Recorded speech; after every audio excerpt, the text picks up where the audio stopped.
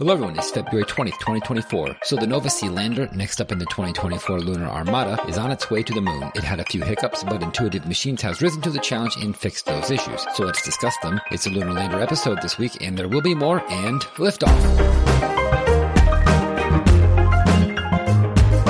And we've cleared the tower. Welcome to episode 447 of the Orbital Mechanics Podcast. I'm David. I'm Ben. And I'm Dennis. So, David, you don't wear glasses, do you? I have glasses. I don't really wear them too often. I just need them for like driving at night. That's about it. Okay. But otherwise, no. But Dennis, you wear glasses. I do, yes. How bad's your prescription? I don't know, but I know my vision is, 20 and then like a couple hundred or something. So yeah. Okay. So my vision is really bad, and I've got really bad astigmatism, like +4 astigmatism. I actually think one of my eyes is above 4. That's the cylinder measurement. Like I've got really, really bad eyesight. And the last time I went to go get glasses a year ago, my appointment was really rushed, and the prescription that I walked out with, I'm pretty sure was the wrong prescription.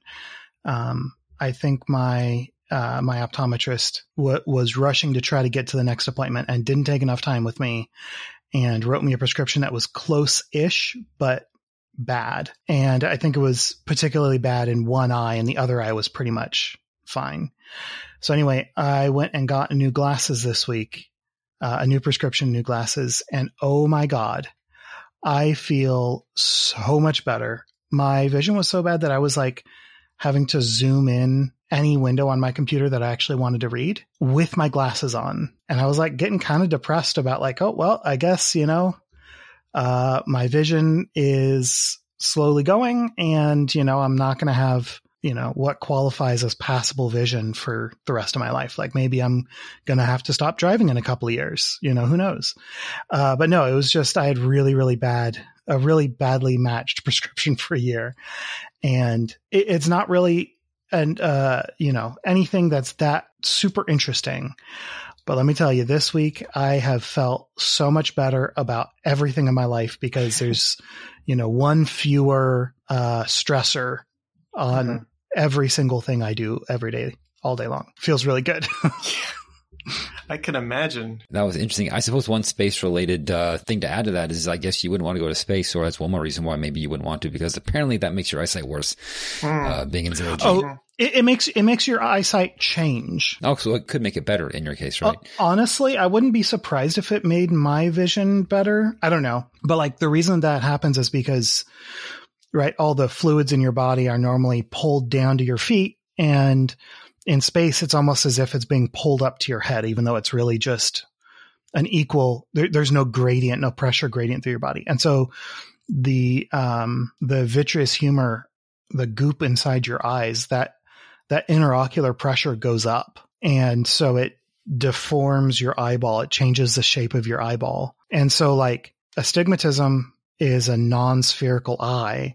So maybe with higher interocular pressure, my eye would round out, but maybe it would also just bulge more in the football long axis and just make things worse. Yeah.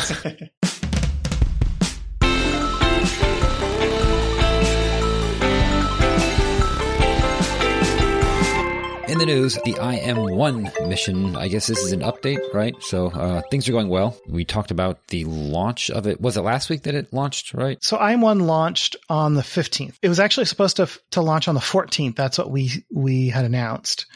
But they had to delay by 24 hours, and I will talk about why in a second. So this was the 300th Falcon 9 mission.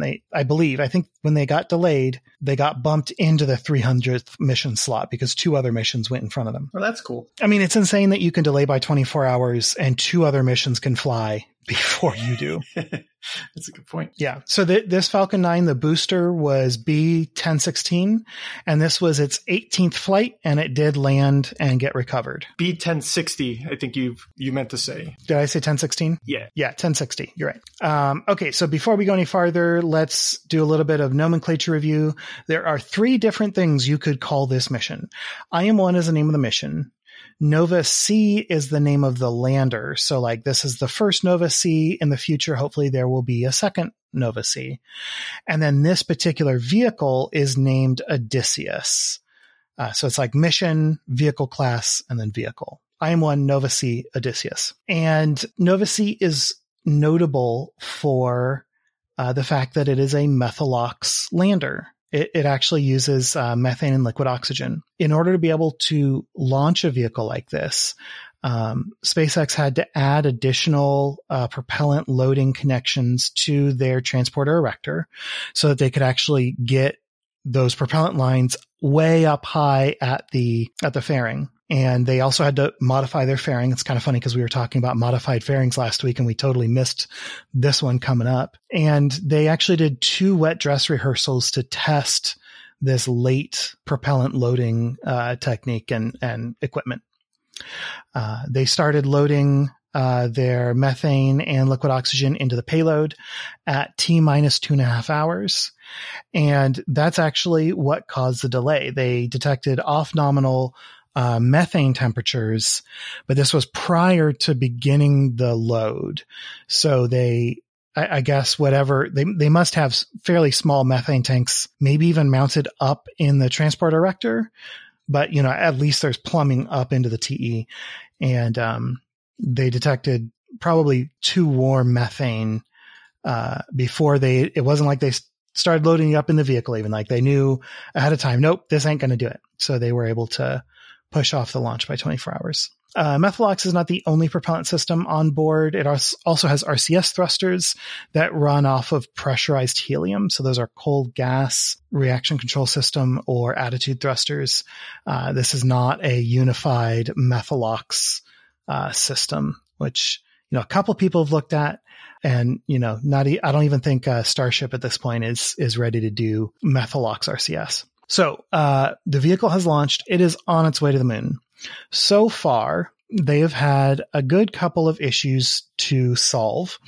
First off, when they separated from the upper stage, their navigation computer said, hey, this star tracker is out of whack. I'm going to ignore it. The issue was that some of the way that they had calibrated on the ground didn't match exactly with what the star tracker saw in space. I really tried to figure out exactly what calibration parameter was wrong. It's called numeric conditioning is what it's called. Their numeric conditioning numbers were off. They expected 1 in 1,000 and they were getting like 2 or 3 in 1,000. I have no idea what that means. I think so the calibrations that you do are basically to map specific pixels to an angle coming out of the vehicle, right? So when you see a light in this part of the picture, that's a star in this direction. And because it's, something in 1,000, I'm assuming it's certainty tolerances where they're saying, we need to be very certain or slightly less certain. And I guess they had that dialed up too much, but I couldn't find exactly what part of the math numeric conditioning comes from.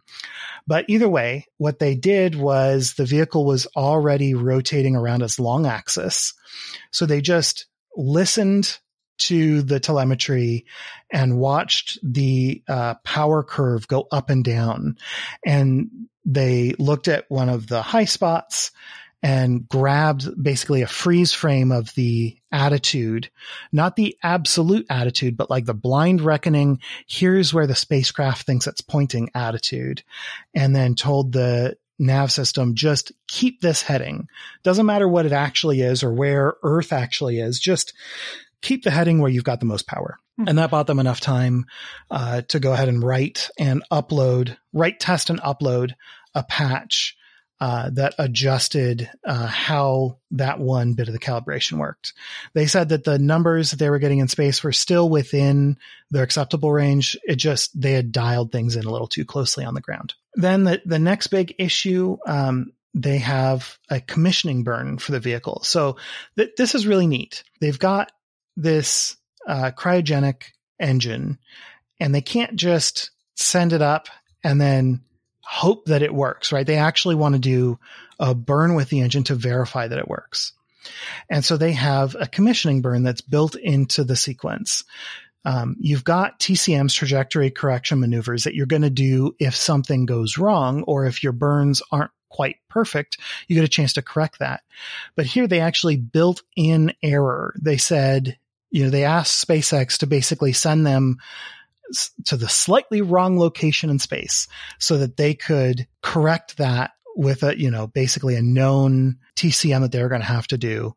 And that could be their commissioning burn for the engine. And then they would have, 1, 2, or 3 TCMs ready to go depending on how the trajectory looked going through the mission. And this commissioning burn was scheduled, and they wound up having to delay that burn.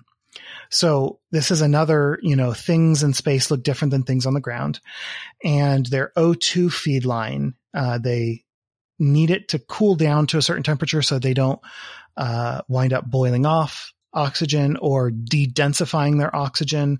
Boil off would be the worst thing if you've got gaseous oxygen going to the engine. So they say, okay, we're going to bring the feed lines down to a certain point, and we're, going to have to dump some oxygen and methane overboard during that chill down period, but that's okay. We would rather have everything nice and cold and ready to go when we start up the engine so we don't wind up having gas ingestion and potentially engine explodey. So their chill down took longer in the oxygen line than they thought. And I don't know how they determined this.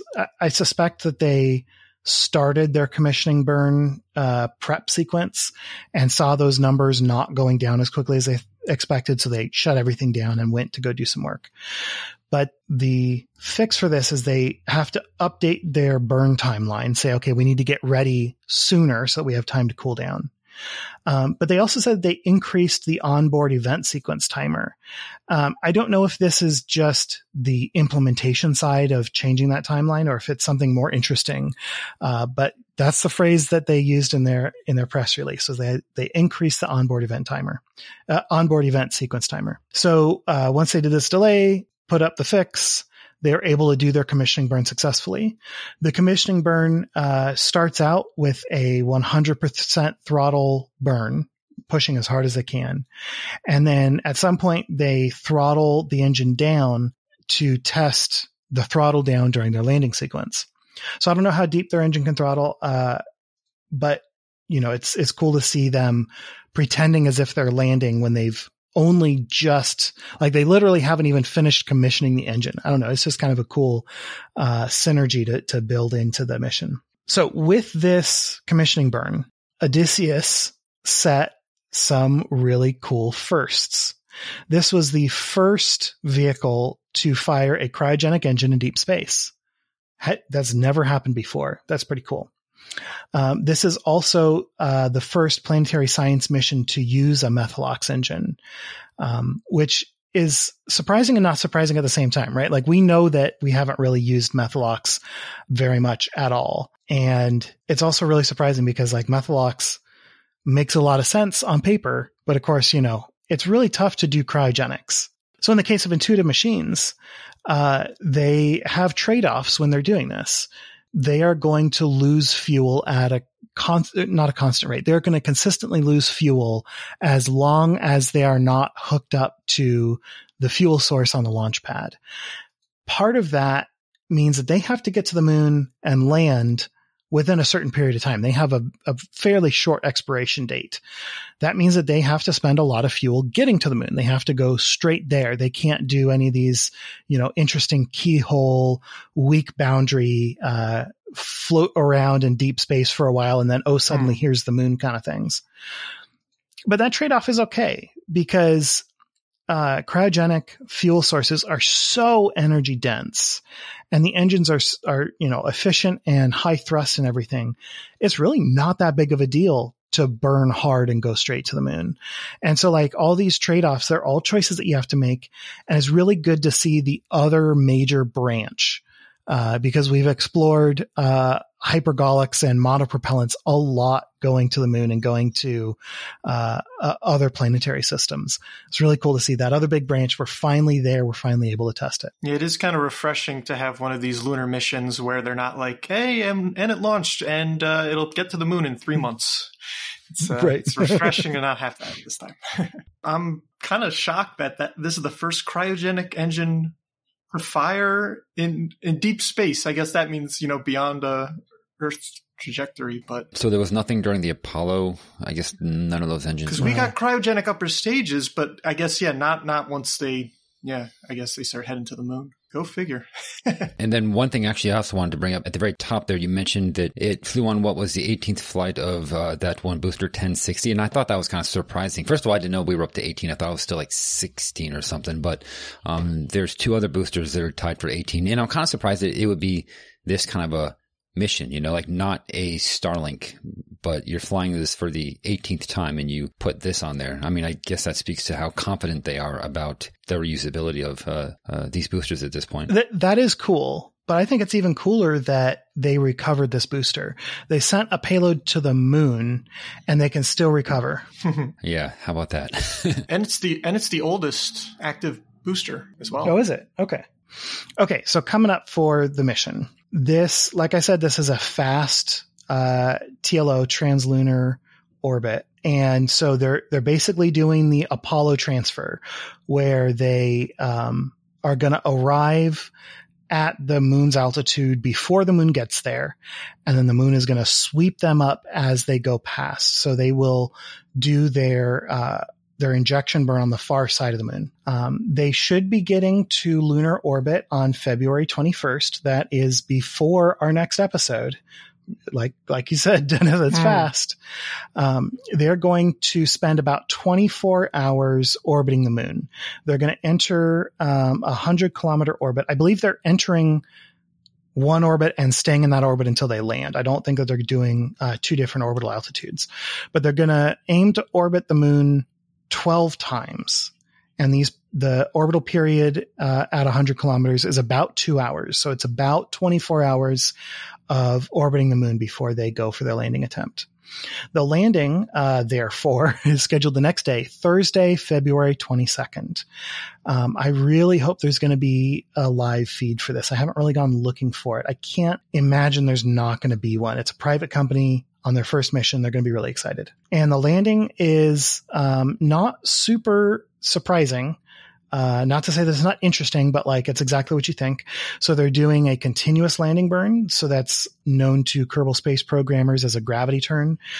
They will light their engine up and not shut it down until they are on the surface. That is compared to doing a deorbit burn and then multiple burns along the way, or a deorbit burn and a single landing burn, or they're not going to be doing any hover stops, what was the last lander? Slim was doing that. Yeah. Slim. Yeah, there you go. So they're going to burn all the way down.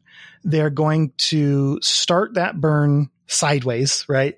And they're going to slowly tip up as they go down. They expect to hit their landing attitude, so pointing vertical, at about 30 meters above the ground.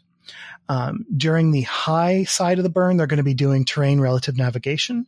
Once they get down to that 30-meter area, they will switch to optical hazard detection and avoidance. And then as they're landing, they're going to have to switch from optical orientation to dead reckoning using the IMU, the inertial measurement unit. And the reason is that their cameras are going to be blinded by dust, or at least they assume they will be. So they're just going to start ignoring those cameras at about 10 meters above the ground. They are landing at Malapert A. It's a crater.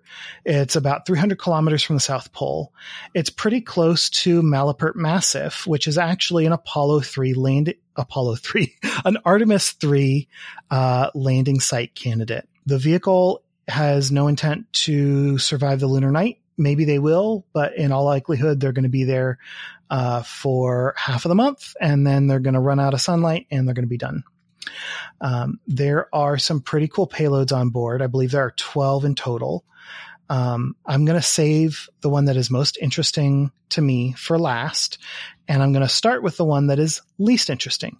So the least interesting payload is an artwork by Jeff Koons. And I feel bad judging art and saying bad things about art. I think that art is so personal and so expressive that in the same way that you wouldn't nitpick somebody's a non-artistic expression of somebody's beliefs, you shouldn't nitpick their art either. But boy, Jeff Koons is not my favorite artist. He's a pop artist. He's famous for sculptures that look like balloon animals, in particular, very highly reflective and polished, like metal looking balloon animals. It's, in my opinion, is dribble. There's no real meaning to it. It looks nice. It'd be fun to see in a hotel lobby, but like, it doesn't mean anything. Like, for God's sake, Andy Warhol, he is like the father of pop art and people hate him for it. But at least he was like making mass manufactured art as a way to comment on the mass manufacturing and consumption culture of America. He didn't do a particularly good job of it. He got rich off of it, which is, not a great thing to be doing. Like he wasn't a great person, but at least, his art had a message and looked new and interesting. I'm not a huge fan of Koons's work. But here's the thing. If you were sending art to the moon, what would you send? And conversely, what's the one thing you wouldn't send to the moon? And I would argue that the one thing you wouldn't send to the moon is a moon.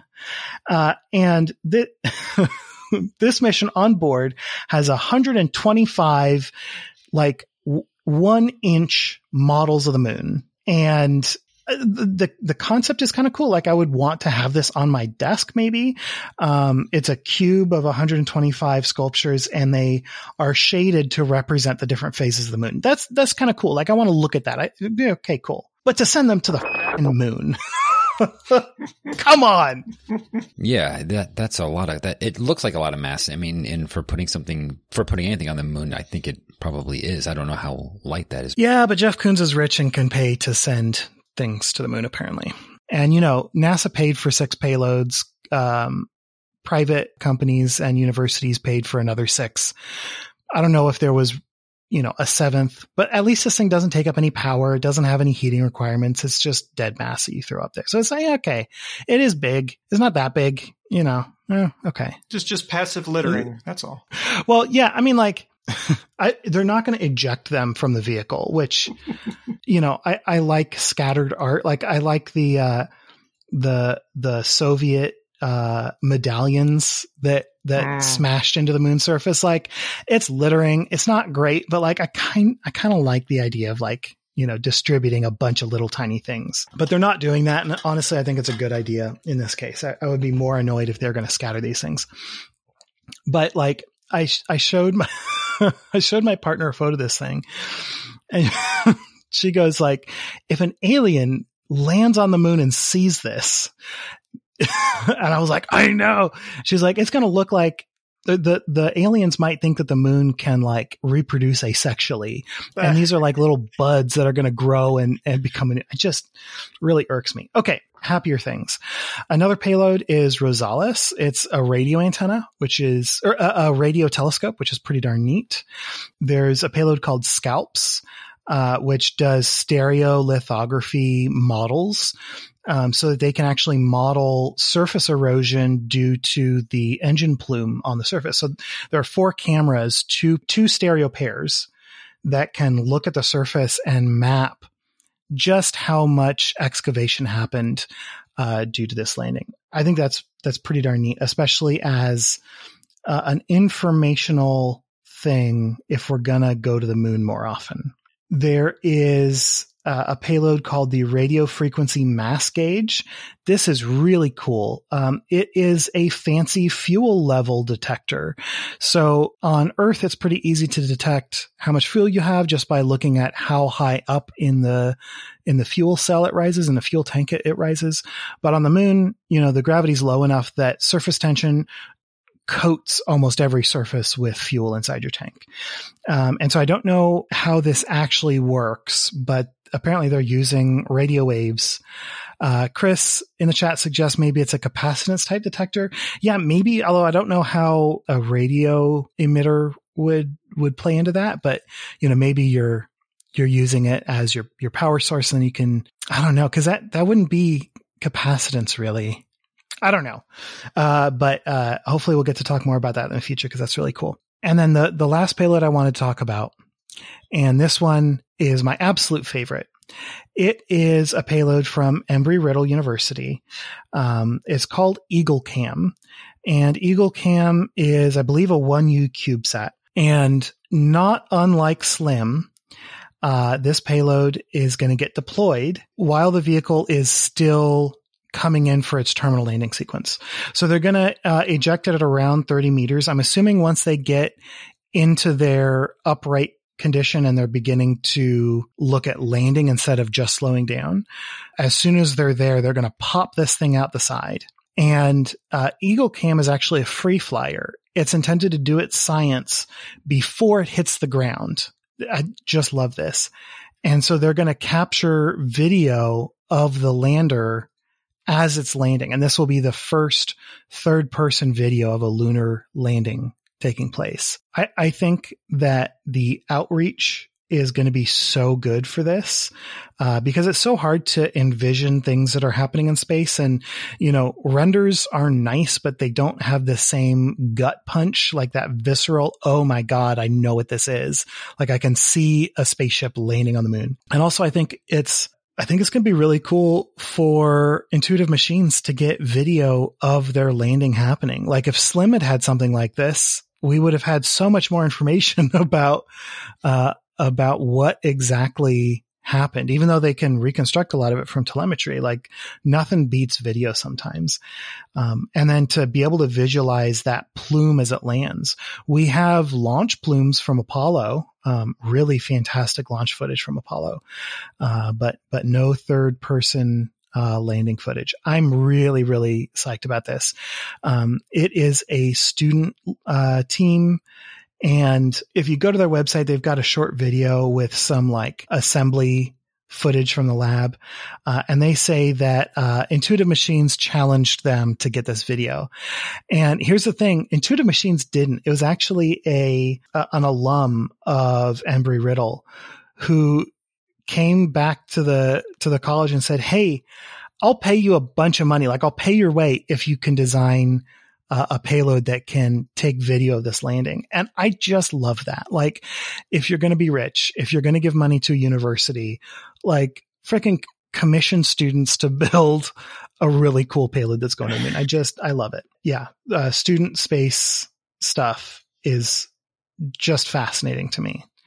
They get to do a lot of really cool stuff these days. Me and my biology undergraduate degree are very jealous.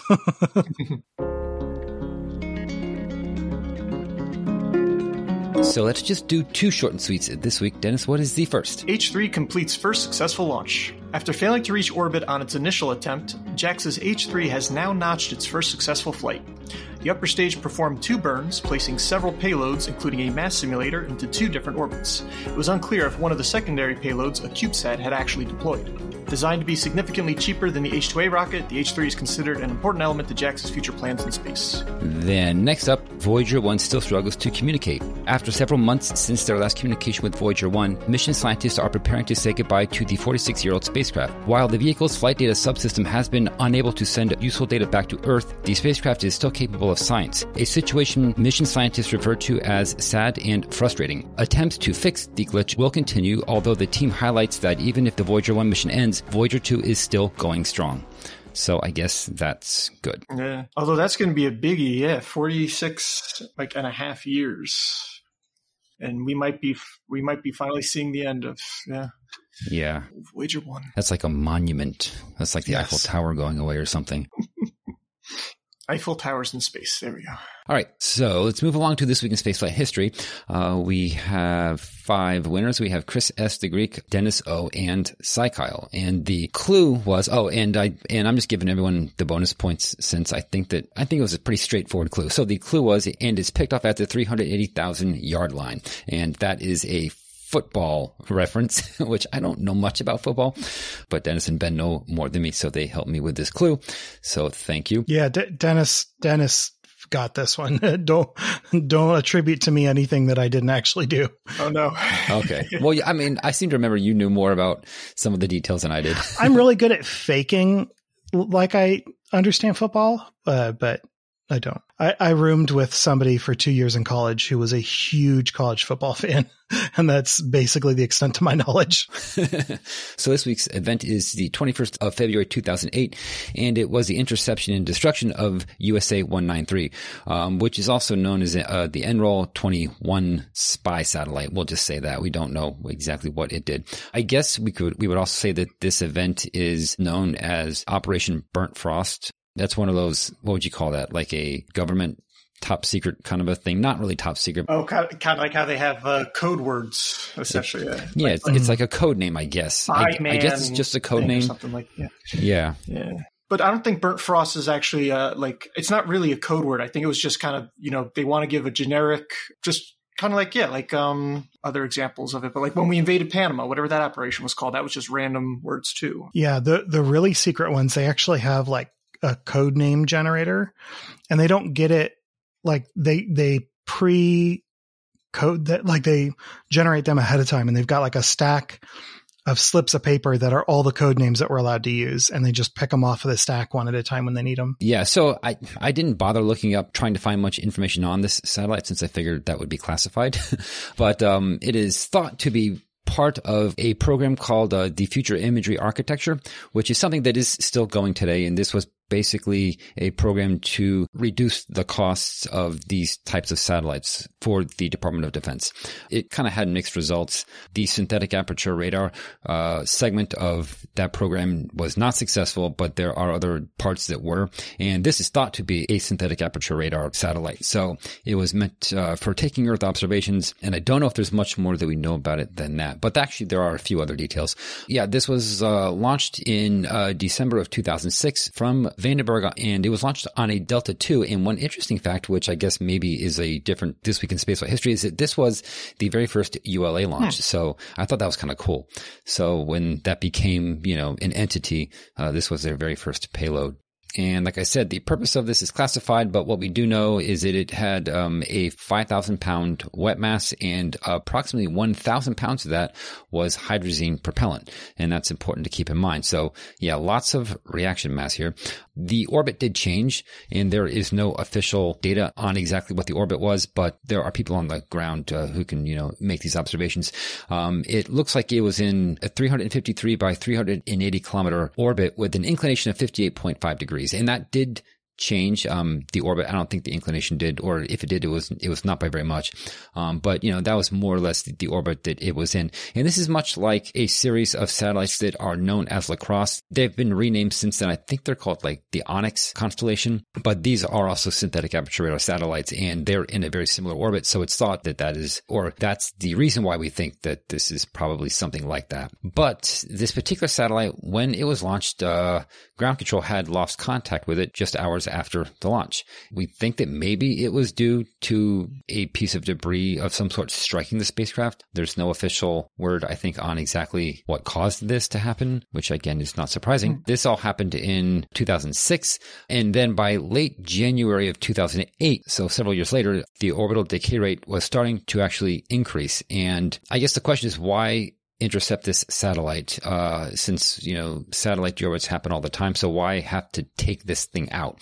And as I said, it had approximately 1,000 pounds of hydrazine propellant, and hydrazine, as we know, is pretty toxic stuff, and it was stored in a 3-foot diameter titanium tank.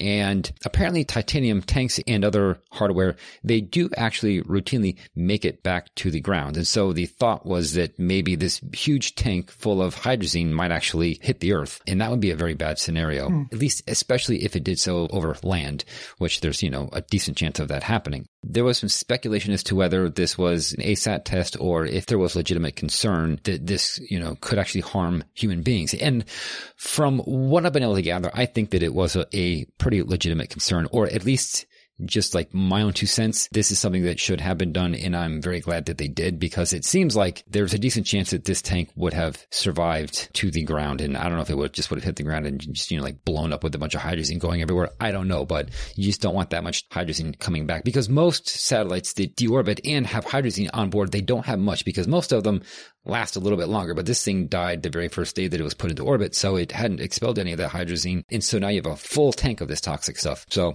yeah, makes sense to actually shoot the thing down.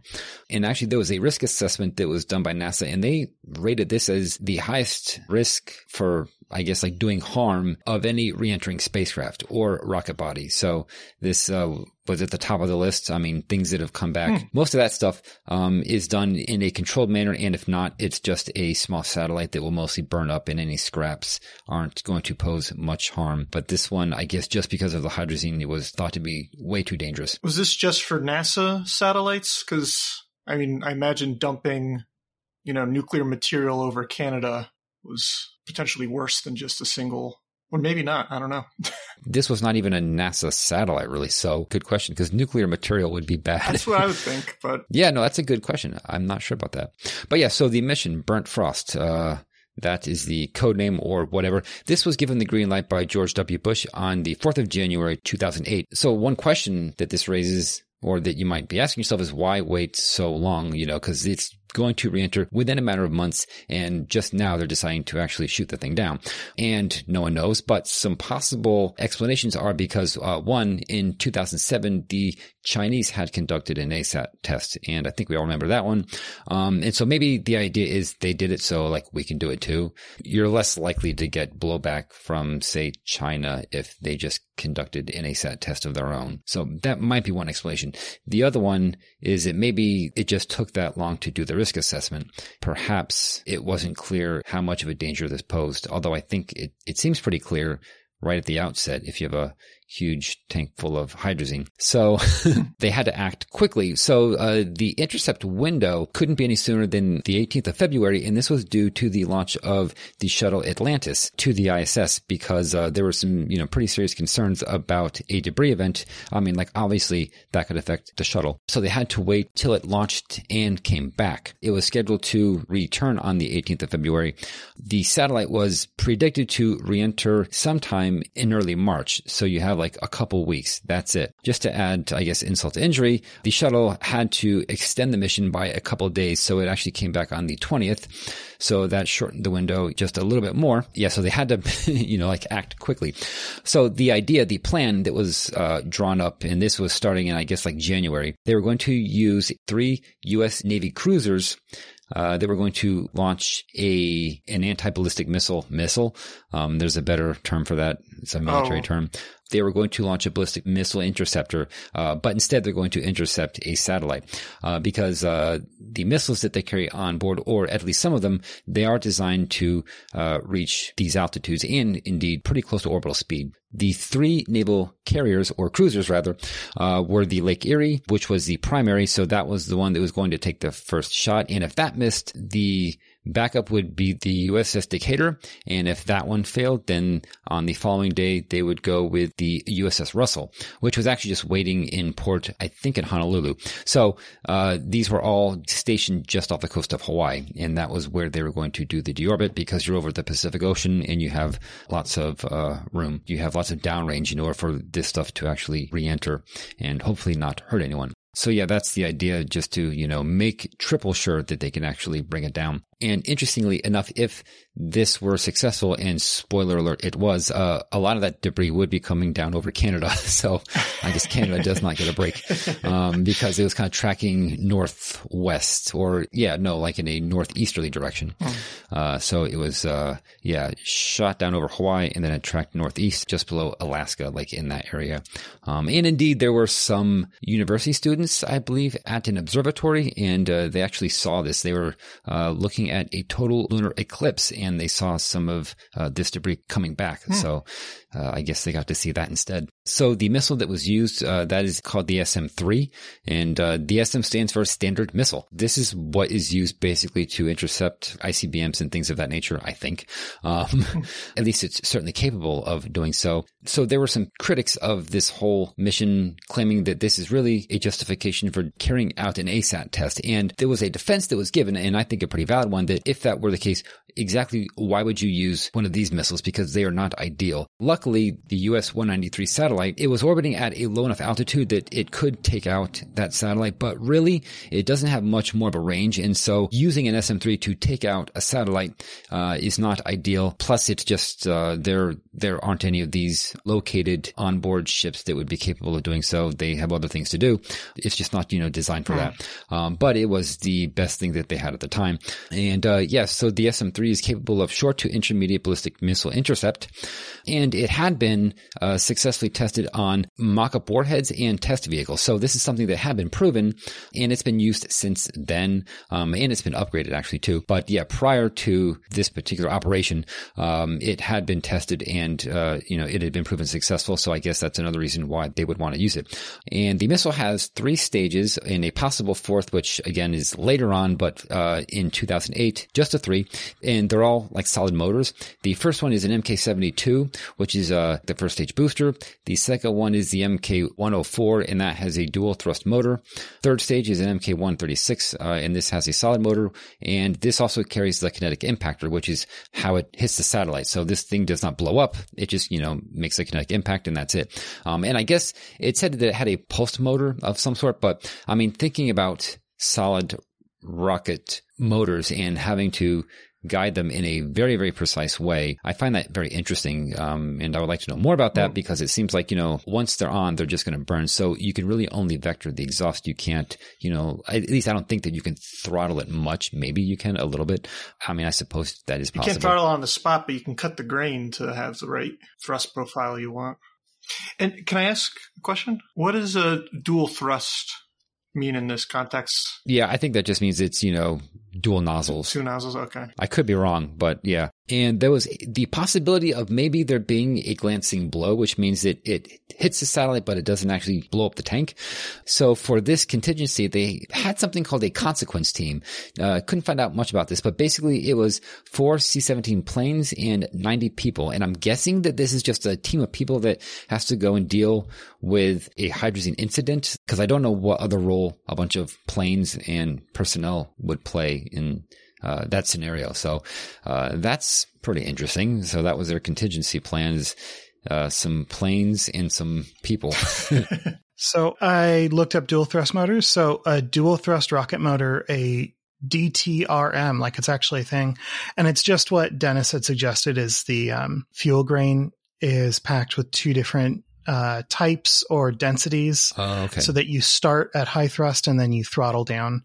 So they call the high thrust section the boost phase and the low density section the sustain phase. Interesting. Cool. So it's like throttling with different types of fuel rather than throttling based on the fuel grain geometry. That's interesting to me because there's obviously a reason for doing so, but since this is a kinetic impactor, I wonder what the reason for the lower thrust, like what role that plays. Yeah. So for like offensive weapons that are like in the atmosphere, it's to limit the amount of drag because it starts getting higher and, more expensive for every, meter per second you add when you're going very quickly. So by limiting your speed, you get a longer range, I believe. Yeah. So yeah, like I said, the USS Lake Erie, which was stationed just north of Hawaii, they did successfully intercept at 247 kilometers. So the clue said the 380,000 yard line. That was way off. We meant to fact check that and we were wrong. So it's more like a 247,000 meter line, right? Mm-hmm. And so, yeah, the launch was, I didn't want to get into a whole bunch of details about how U.S. naval destroyers work, but basically they have what's called the VLS, which is a vertical launch system, which just looks like a grid of these individual launch compartments or launch silos. And that's, from the surface of the ship. And the ship provides the tracking during ascent. So basically it first has to, acquire the satellite. Then it provides the guidance most of the way up until it gets to the second stage phase, at which point the vehicle is able to, actually acquire the satellite as the target. And this did actually require some modification. I had seen, at least in the Wikipedia article, which is the first place that you read about it, it says that it was a heavily modified missile, but as far as I can tell, it was not heavily modified. It was just the software that was updated. And that was just to make sure that it could identify a satellite because it's used to hitting missiles. So I guess it might need to be modified just to recognize that, hey, you need to hit this satellite. Don't try and track missiles. But that seems to be the only modification. And I don't know how many more modifications could have been made under such short notice. And I don't know how many would be necessary anyway. So yeah, I think it was just the software that was updated. But yeah, the impact was good. And you can watch videos if you want to. That's one thing that they do have. And you can see the explosion. It looks like it's not just, a kinetic explosion, but rather they did hit the fuel tank. Oh, wow. So it was a successful mission. This created 174 pieces of trackable debris, which is, I'm sure, much or many fewer than how many were actually created, but that's, what was trackable. And those pieces deorbited after a few months, but there were two larger pieces that were thrown into higher orbits, or I guess just two pieces. I don't know if they were larger. And the final one did come back in late October 2009, so it took about a year and a half or so before the last bits of it came back. But overall, a successful mission.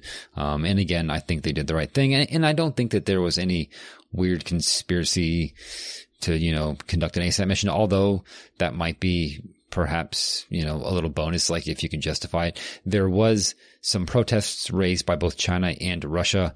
They were not happy with the operation, but I think it is justified. So that's just my 2 cents once again.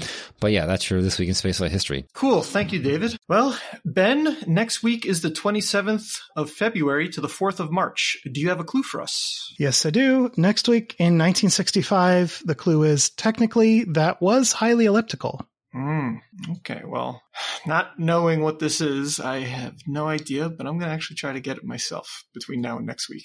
Well, as for everyone else, if you have a guess as to what this clue is referencing, email us at info@theorbitalmechanics.com or shoot us a tweet on Mastodon. Use the hashtag ThisWeekSF or visit theorbitalmechanics.com/Discord for an invite to our Discord server. Type /TWSF to hand your guess directly to Tombot. And good luck, everybody. Good luck. All right, so let's do upcoming spaceflight events. We got just 4 events. Of those, just 3 launches, but the first one is an event, and I guess a precedent-setting event, right, Ben? Ish. It's the opposite of a launch. So it's Varda's space capsule is coming back home.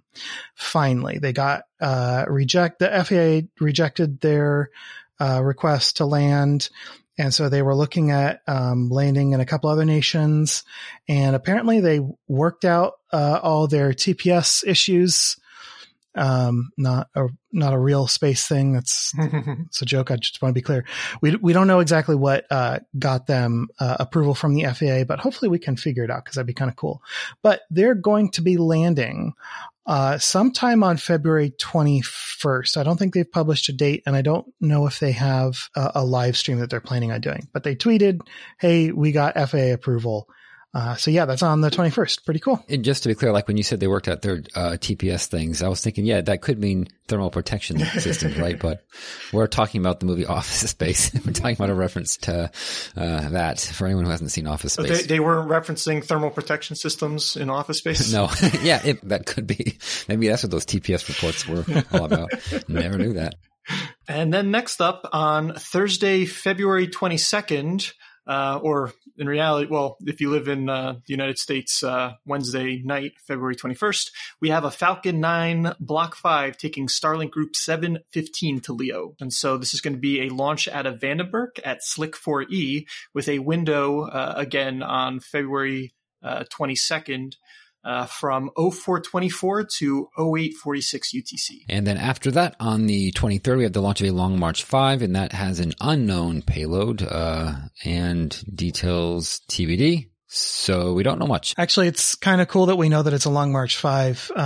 Launch Library links to their source link is to a Chinese language forum where people are kind of going back and forth, and they get some sort of official announcement that actually corrects them to it being a Long March 5. But it's pretty cool that we even know for certain or for reasonable certainty what vehicle it is. Mm-hmm. Yep, just not any details on the payload, but the launch window for that is starting at 1000 UTC through 1600 hours UTC, and it's launching from the Wenchang Space Launch Site in the PRC from Launch Site 101. I guess that's the specific launch pad. Yeah. Yeah, 101. So yeah, I'm actually looking at the wiki entry. It looks like there's 2 launch complexes at Wenchang, and one of them, Launch Complex 1, serves the Long March 5s, and then the other one does Long March 7s and 8s. Oh, okay. And the last launch that we have is a Falcon 9 Block 5 launching Starlink Group 639. The NOTAM for this one is it includes all of its backup windows. So I think that they got approval to have a lot of backup windows so that they could bump this flight if need be, but it doesn't look like they're going to have to. So this is flying out of the Cape and Slick 40 on Saturday, February 24th, between 014 hours UTC and 0508 hours UTC. If it gets bumped back, it'll get bumped back about 24 hours or a multiple of 24 hours. Just getting chunked back and back and back, but should fly on the 24th is my guess. All right. Those are your upcoming spaceflight events. All right. And so with that, let's do with the show. And we would like to thank Ron Jenkins and Tim Dodd for our music. For more information on this episode, such as show notes and other links, visit our website at theorbitalmechanics.com. We record live on Sundays at 9 a.m. Pacific, 12 p.m. Eastern. Thank you so much to Dennis O., Mike, Chris S., Chubby, Colin, and the Greek for joining our recording session today and helping us make correction burns on the fly. And if you want to support the show, please tell a friend, or better yet, leave us a review wherever you listen. And you can also visit theorbitalmechanics.com/support for our Patreon campaign and affiliate links. Get in touch. Find links to our mailing list, Discord server, and Mastodon account at theorbitalmechanics.com/about. Or you can skip all of that by emailing info@theorbitalmechanics.com. So that's it. We will see you all next week on Orbit. Until then, later. Goodbye, everybody. See you.